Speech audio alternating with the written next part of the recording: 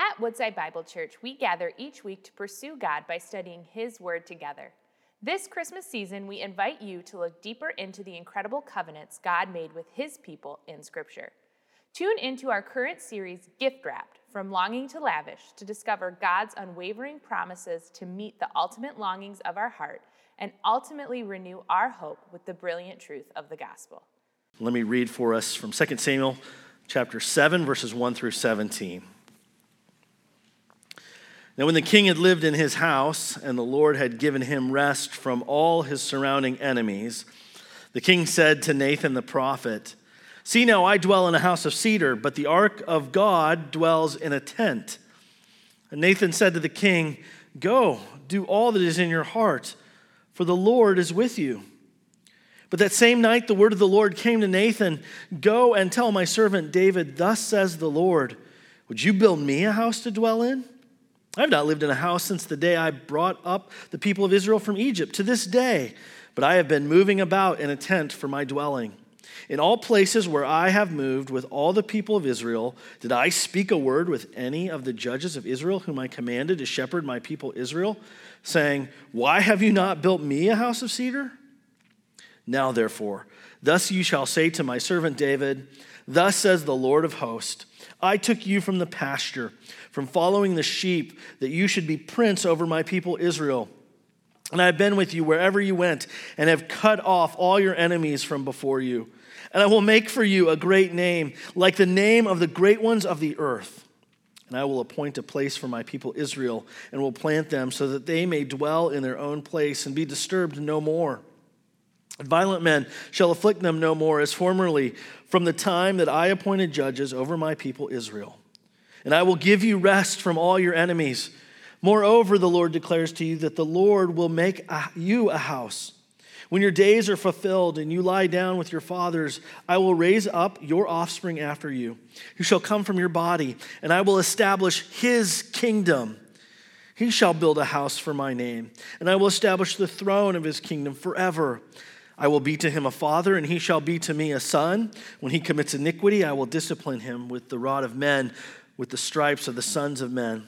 But my steadfast love will not depart from him, as I took it from Saul, whom I put away from before you. And your house and your kingdom shall be made sure forever before me. Your throne shall be established forever. And in accordance with all these words, and in accordance with all this vision, Nathan spoke to David. This is the word of God. Let's pray. Lord, this morning, would you show us again how great your grace and mercy is? Would you help us to see the tremendous depths of your love for us in Christ? Will you open our ears, ready our hearts, and help us to receive from your word your love today? And Lord, I pray that you would work here powerfully among us, that your spirit would change us and form us and shape us. Help me in my preaching today, Father, to magnify you. Give us your grace. May your power be upon us. And give me freedom, I pray. In Jesus' name, help us now, we ask. Amen. Well, this is the season where finding a gift and gift shopping, purchasing, doing the Christmas shopping can be really a big trial for many of us.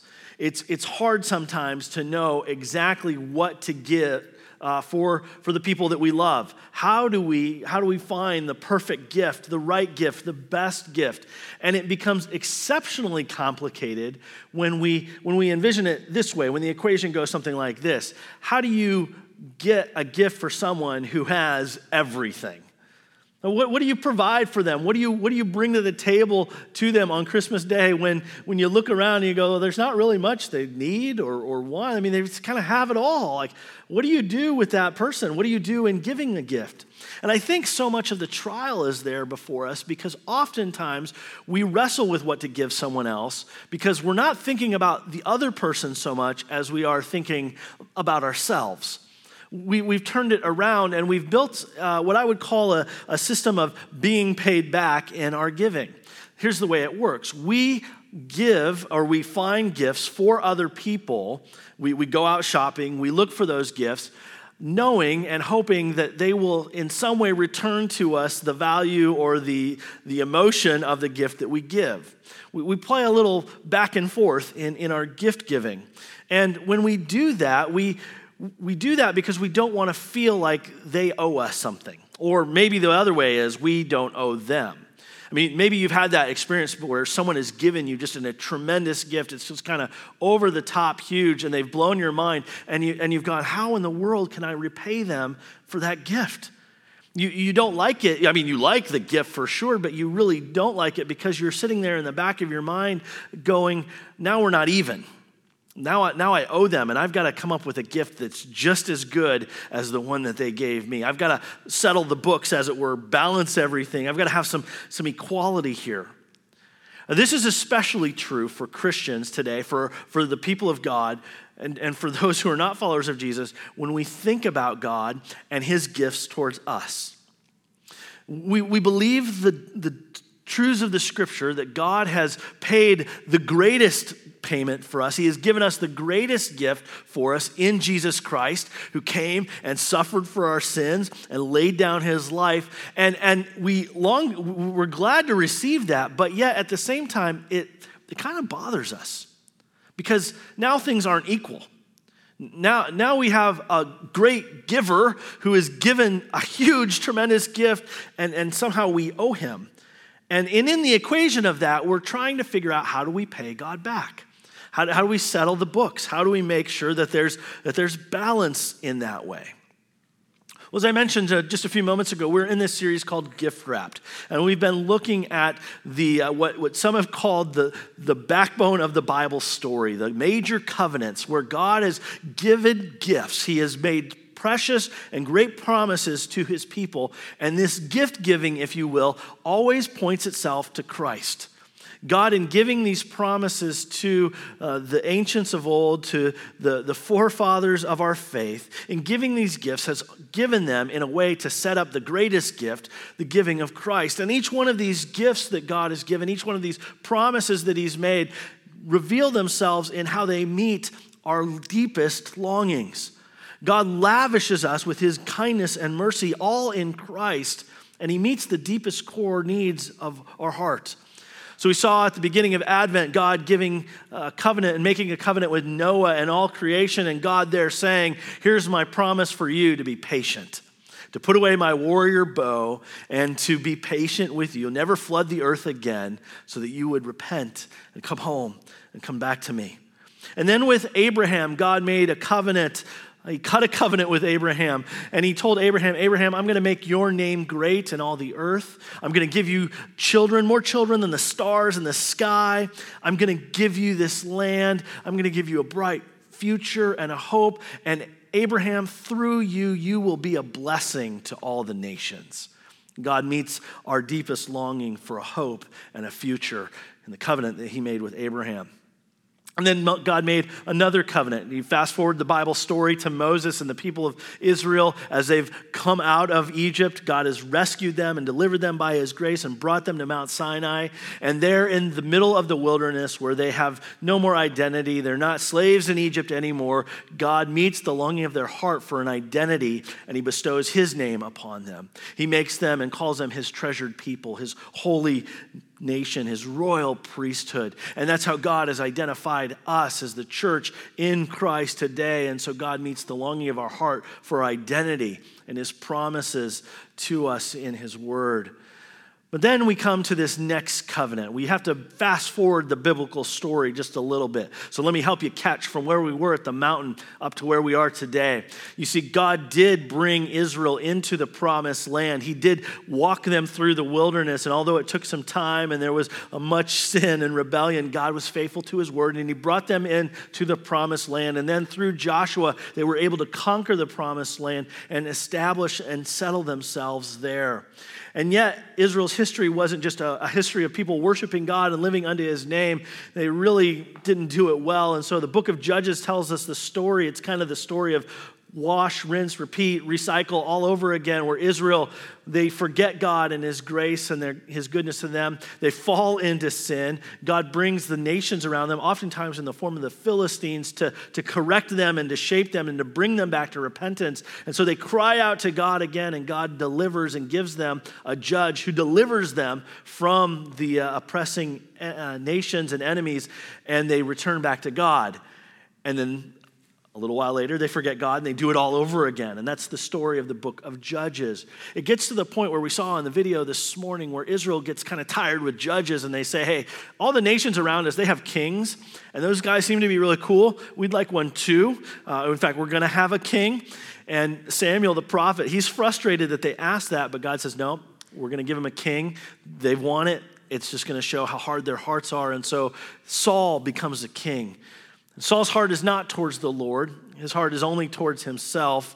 And in that movement, God makes a transition. He says, no, now I'm going to give you a king after my own heart. David is anointed king.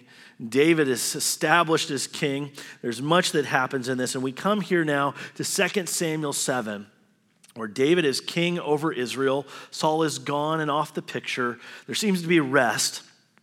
And if you're David in this moment, you're probably wondering, what do I do to pay back God? Look at the grace and the gifts he's given me. What do I do to recognize and to make things even? And here's where we see God bestow another covenant, another blessing, another gift on David and for us as well. But it helps us see fundamentally how we are to approach God. Oftentimes we think that because God has shown us his grace, we owe him. And we've got to pay him back. But I want to help you see this morning that you cannot serve God. You cannot serve God, but you can be served by God. The way that we are as his people to live and to walk and to worship him before him in all things is not with the posture of trying to pay back God for what he has done for us, but with the posture of children receiving his good gifts to us. No, I know some of you are biblically astute, and so you've heard me say this morning, you cannot serve God. And you are smart, and you would raise up your Bible and say, but Jeremy, the Bible says serve the Lord with gladness. So you're wrong, right? Well, no, I'm not wrong, but I want to talk to you about what it means to serve the Lord in the right way.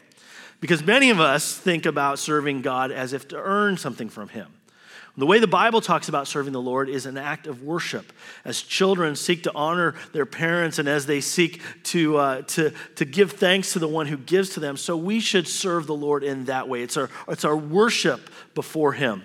But serving the Lord in order to pay him back, as if we can, is not the way that God would have us serve him. There is a right way to serve God, but we cannot serve God in order to pay him back or to get out of his debt or to balance the books, as it were. You cannot serve God in that way, but God would have you see yourself as a child and be served by him. It's that reality that I want to build this message on. I want to help you see what it means to live in light of the fact that you and I cannot serve God, but we can be served by him. And maybe that will create for us a new posture of worship and devotion and love towards him. So I want to point us to three realities this morning that help us and to demonstrate to us how we can't serve God, but we can be served by him. The first reality that we need to see is that God doesn't need our work for his glory. Maybe the more simple way to put it is that God doesn't need you to glorify him. He doesn't need our work. He doesn't need our work for his glory. When we have this posture in our mind that we need to serve or repay God with what we do so that we'll balance the books or so that we'll make things even, as a wrong posture that it is, we need to see that our work, our service doesn't enhance or doesn't add anything to God. Nothing is added to God, to his nature, to his power, to his glory, to his brilliance by our work or service for his name. You can't do anything that would make God more glorious in all the universe. In fact, it's a prideful posture of heart to think that by our doing for the Lord, somehow we're adding to him. Somehow we're making him better.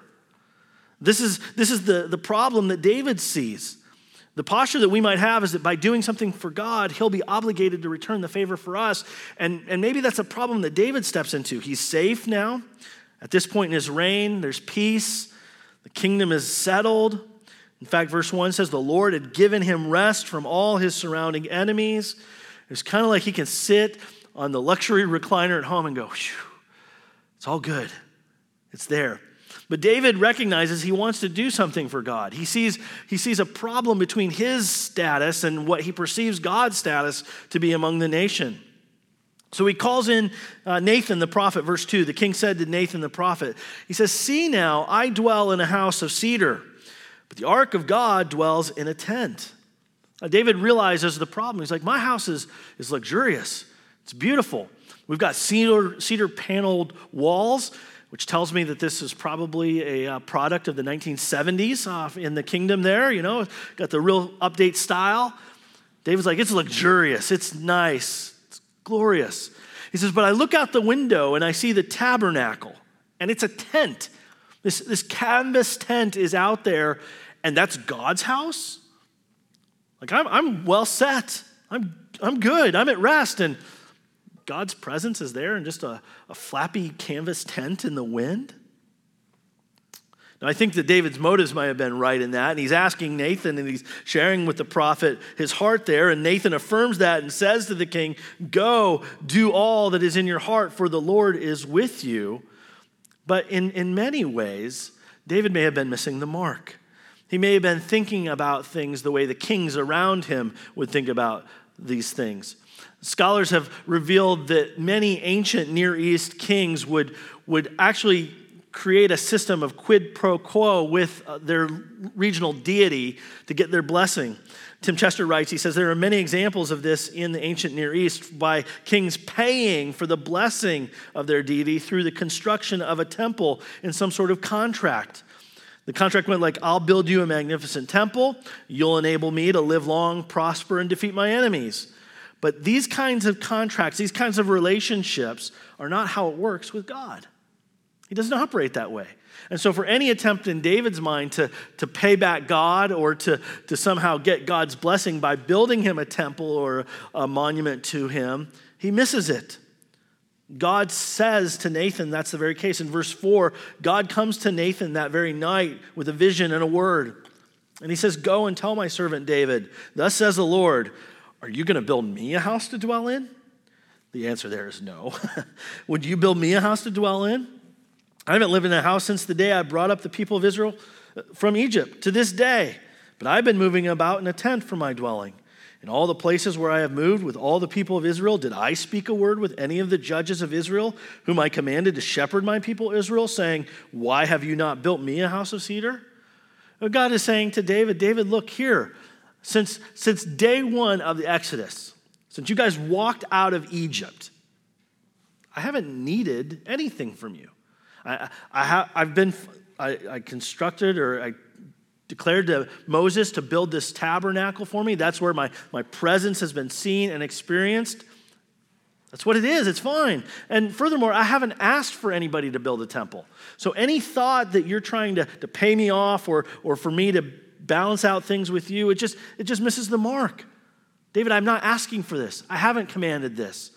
I'm God. I'm glorious in who I am, is what he would say. But think about it this way. Think about your family going on a great big vacation to Disney World. And the family, I mean, they go and dad, through his work, he pays for the whole thing.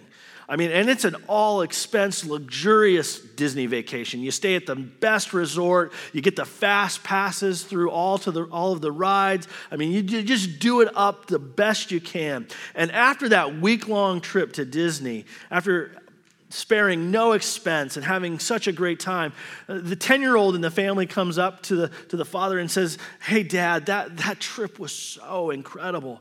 It was so great. Thank you. But I'm going to go get a job now just so I can pay you back for my share of the vacation.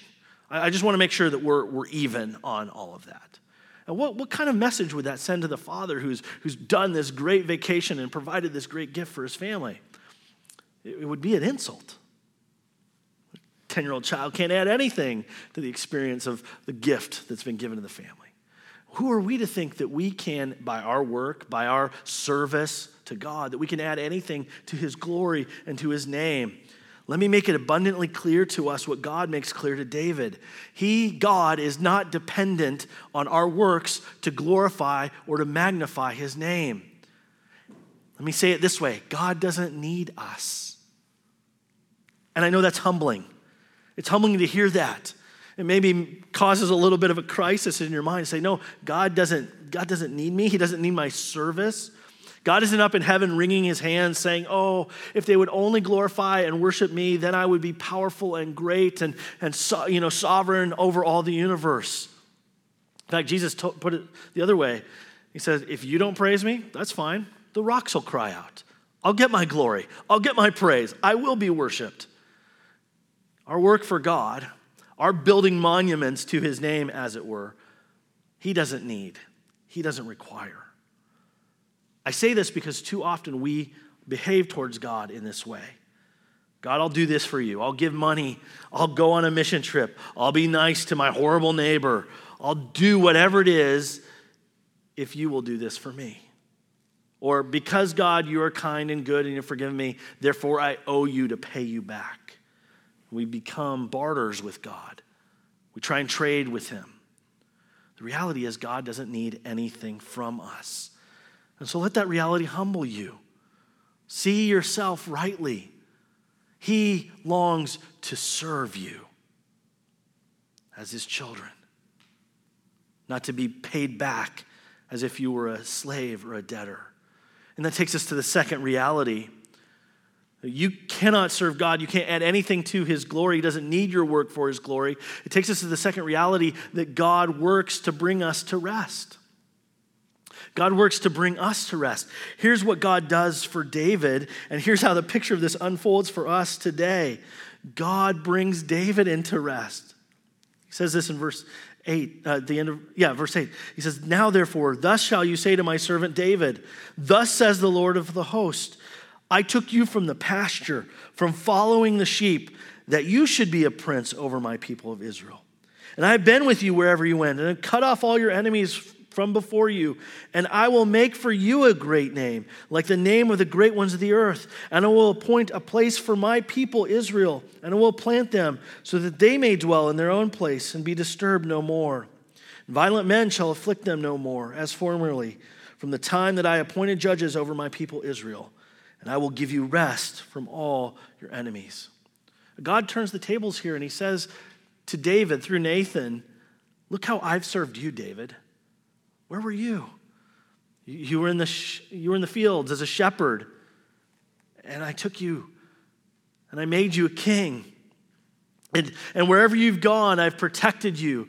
I've kept you from the bear and the lion and Goliath and all your enemies and Saul. I have done all of this for you. I have brought you to rest.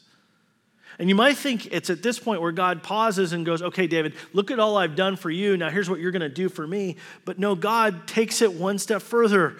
He doubles down on his grace to David. And what he does is he takes the covenant he made with Abraham and he applies it all there to David. He says, the name, I will make you a great name. I will make for you a great name like the name of the great ones of the earth. I will bless you. I will give you this land. You'll be disturbed no more. I will give you rest from all your enemies. I mean, here's where the expectations get all turned upside down. God works as a benefactor to bless David. He's the one who brings about the promises that he's made. And he applies them fresh and new to David. God doesn't say to David, you know what? Now that I've made you king, okay, you've got to do all this work to bring about my promises, to fulfill them, to carry and to rescue and deliver Israel. No, God says, no, stop, David. Don't think you can pay me back. Let me bless you all the more and make your name great and bring you to rest. Up until this point, David had only known war against Saul, war against the Philistines, war against everybody. But now God says, I'm going to just bless you more and more and more and more. This is the fundamental reality of the gospel, of what God has done for us. God gives and he works. He is the benefactor. He is the giver. And we are to receive. We're to receive his grace and his gift. He is the one who brings us to rest. Jesus Christ came not because we had earned it, not because humanity had become religious enough or enlightened enough or wise enough. Jesus came exactly when we were worse off, the right moment. And he came in spite of us and our sin. And he didn't come to be served. Jesus didn't show up here in princely pauper and in splendor and glory saying, now serve me. No, he came as a humble servant. He came not to be served, but to serve and to give his life as a ransom for many.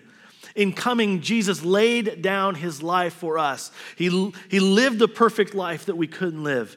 And he stood in our place and died on our behalf to give us rest from our works of trying to earn our way to righteousness, to try and earn our way to God. He died on the cross so that we would stop trying to clean ourselves up, but could receive his forgiveness and his cleansing and renewal. You may be striving to prove yourself to God.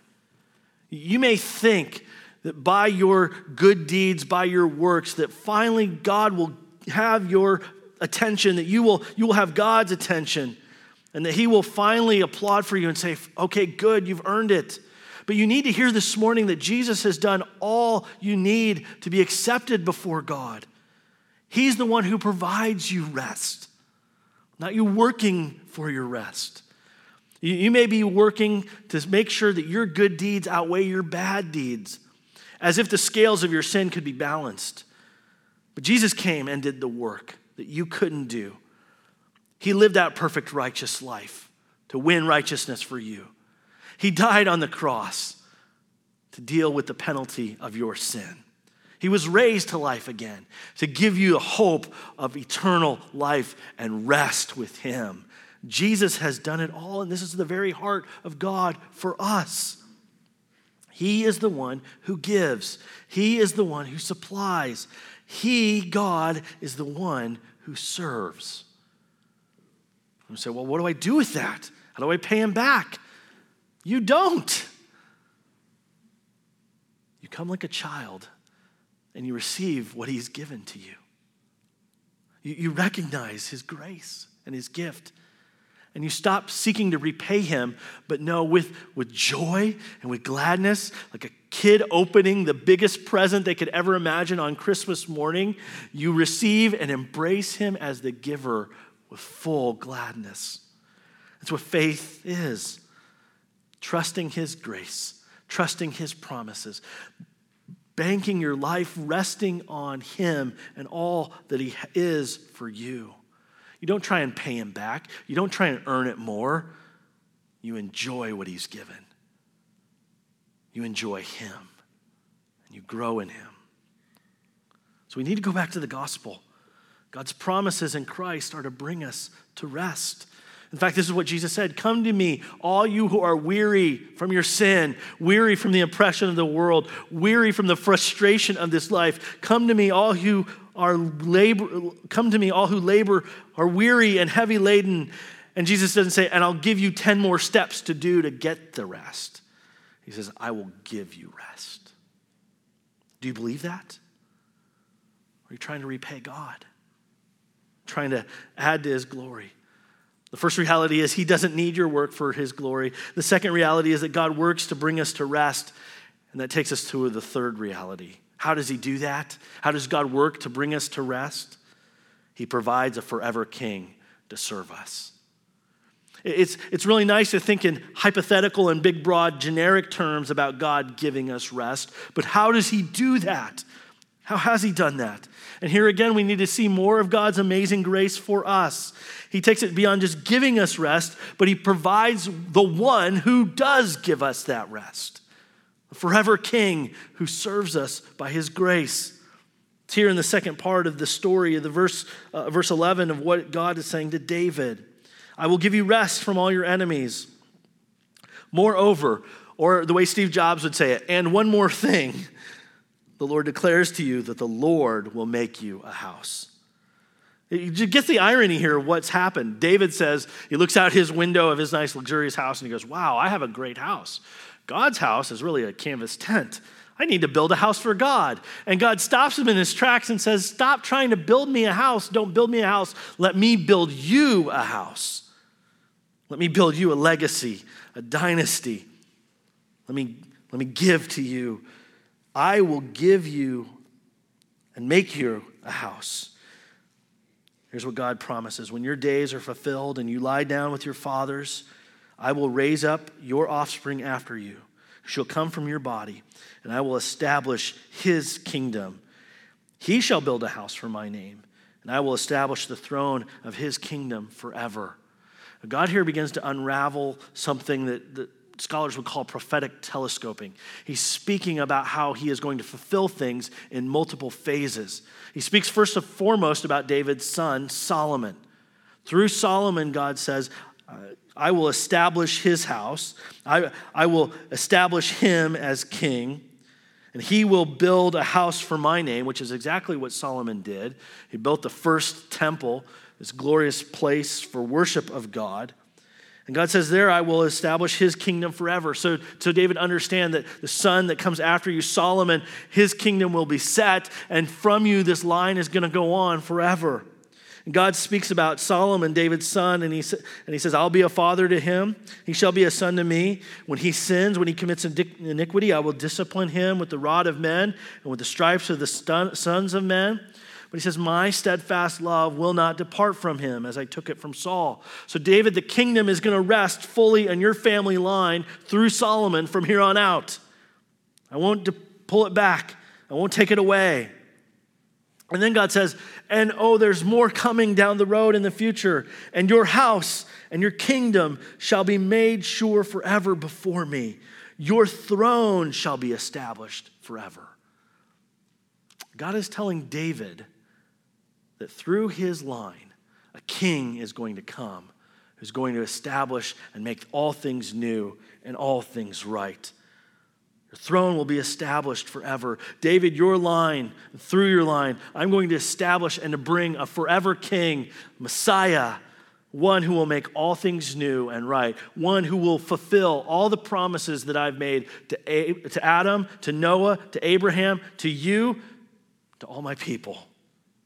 And Jesus is that forever king.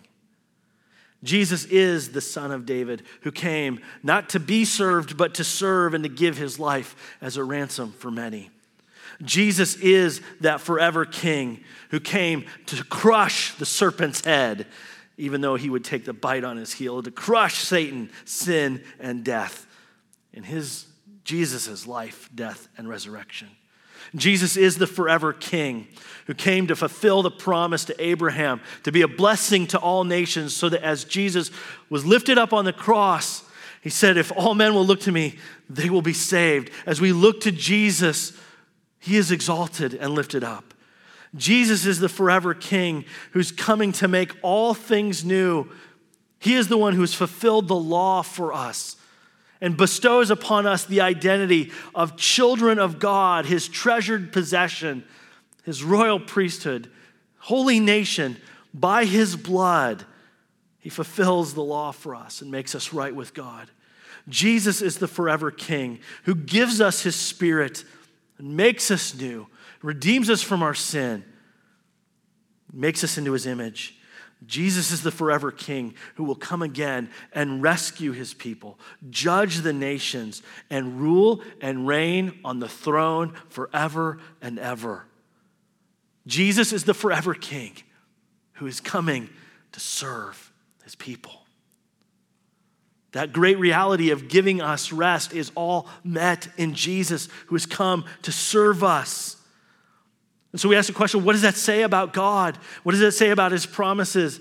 It shows us that his promises for us are good, and he is committed to doing good for us and redeeming us, making us new. It's the lavish gift of himself upon our greatest longings. Brothers and sisters, you can't serve God. You can't repay him. You can't work your way back to his grace. But you can see one You could see Christ who's come to give us rest as a king inverts the way the world's kingdoms work and serves us, his people. And so how do we respond to God? How do we receive what he has done for us? Well, not trying to pay him back, but through our lives of love, gratitude, hope, worship, and joy. Like children on Christmas morning, we embrace the giver. And we say to God, may glory be to your name. May love in our hearts abound and rise up. May our affections increase for all that he has done for us. If you see anything today, I pray that you would see Jesus and all that he is for you and all that he has come to do to serve you, to bless you, to pour out his grace on you so that you would love him more and more and not try and earn something from him, but that you would come with open hands and receive all the love, forgiveness, joy, and goodness that he has for you. What do you give to someone who has everything? You just give him yourself. You give him you because he's paid for you, he's purchased you, and he loves you. Let's pray. Lord, we thank you for your Son. We thank you for your promises to us and how you have kept every one of those promises in Christ. We thank you that he is our forever King, who by his service of us, he has reconciled us to you. He's made us your own. He's poured out your love upon us. We thank you for Christ. Oh Lord, may we give ourselves to you, not to earn anything from you, not to pay you back, but because you, the giver, have given yourself fully to us. Lord, thank you for your grace. We love you. In Jesus' name we ask this. Amen. Thank you for joining us as we study God's Word together. We would love to hear how God is moving in your heart and get you connected into the Woodside Bible Church family. Head over to woodsidebible.org/connect to introduce yourself to us today.